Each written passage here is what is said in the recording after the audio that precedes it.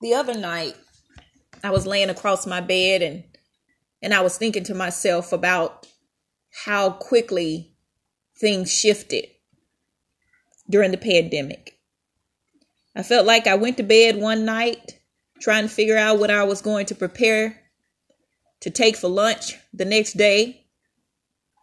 And then the morning I woke up and there we were in the middle of a pandemic.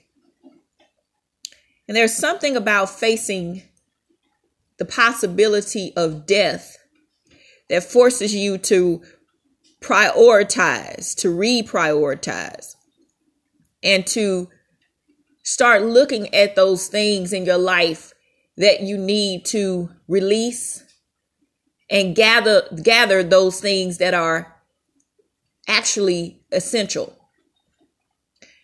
One thing that I thought about particularly was all of the unaddressed shadow work that I needed to take care of in my life.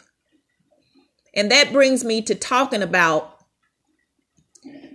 how to deal with liars, how to deal with liars and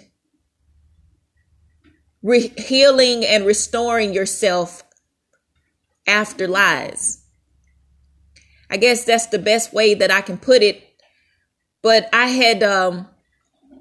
felt the need to address this because of the emotional toll that lies that were told by extended family members, people who were close to me, so I thought, and the pain and the stress that I had to deal with for years, actually for years.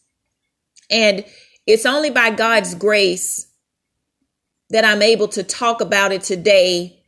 And part of the reason why I started Her North was because, number one, I wanted a community just for women of color, because when I started looking for places to go to find communities of women who shared the same values that I have and who love Jesus Christ, who were trying to live holy, who were trying to make their lives better and improve the lives of others and operate or discover what it is that God put us here to do. That's what I was looking for. And I couldn't find anything like that when I was younger and I was on my journey, because I was disappointed by so many of the women who were around me. And that's why I tell you guys that, sometimes I feel that I may be a little bit too honest when it comes to expressing how I feel about women between the ages of 44, 50, 55, 60 and above, simply because of the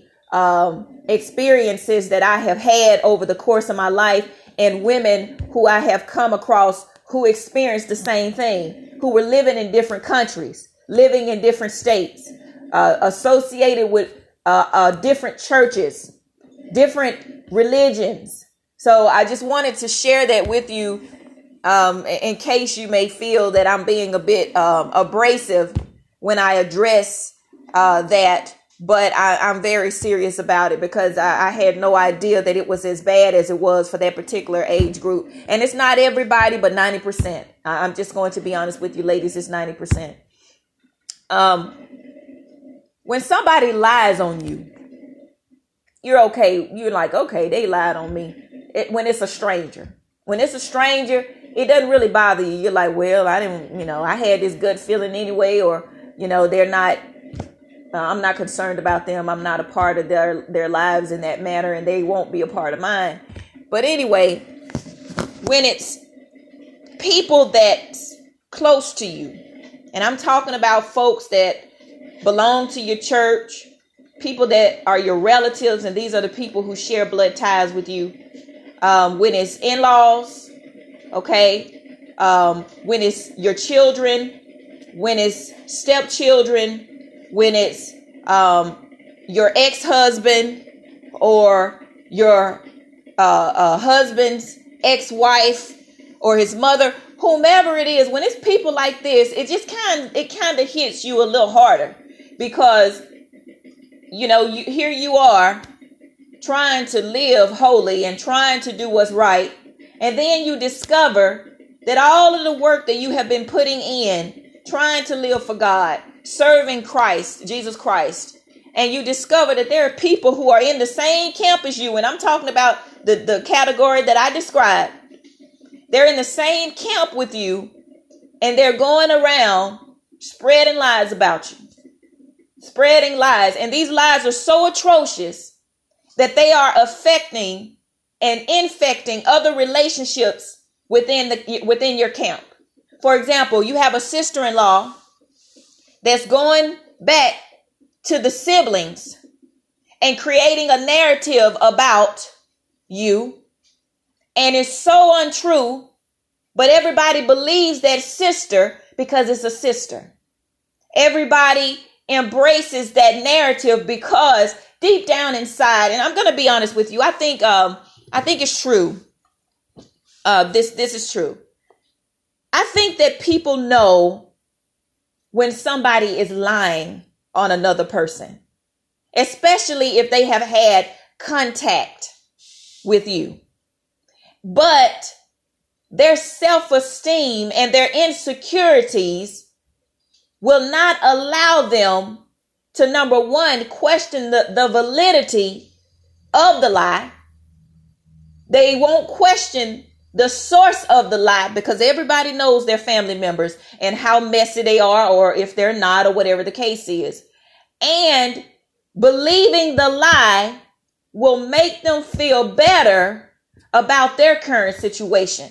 So, and plus, everybody loves juicy gossip, right? And it becomes easier and justified for people to mistreat you.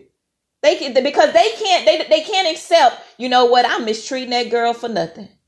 I'm lying on that. I'm up here enabling my messy sister and her lost ways, and I'm allowing her to come to my house and talk about my sister-in-law around my children and around everybody else because I don't like her because she's different from everybody else, or I perceive her as being different, or that she doesn't belong, or she's not allowing us to be a part of what she has going on in her life. And thank God for discernment, because, I look back and there were times when I didn't want to be a part of the people that were hurting me. And I didn't know what it was, but I felt like there was some dishonesty there. I felt like there was some insincerity there.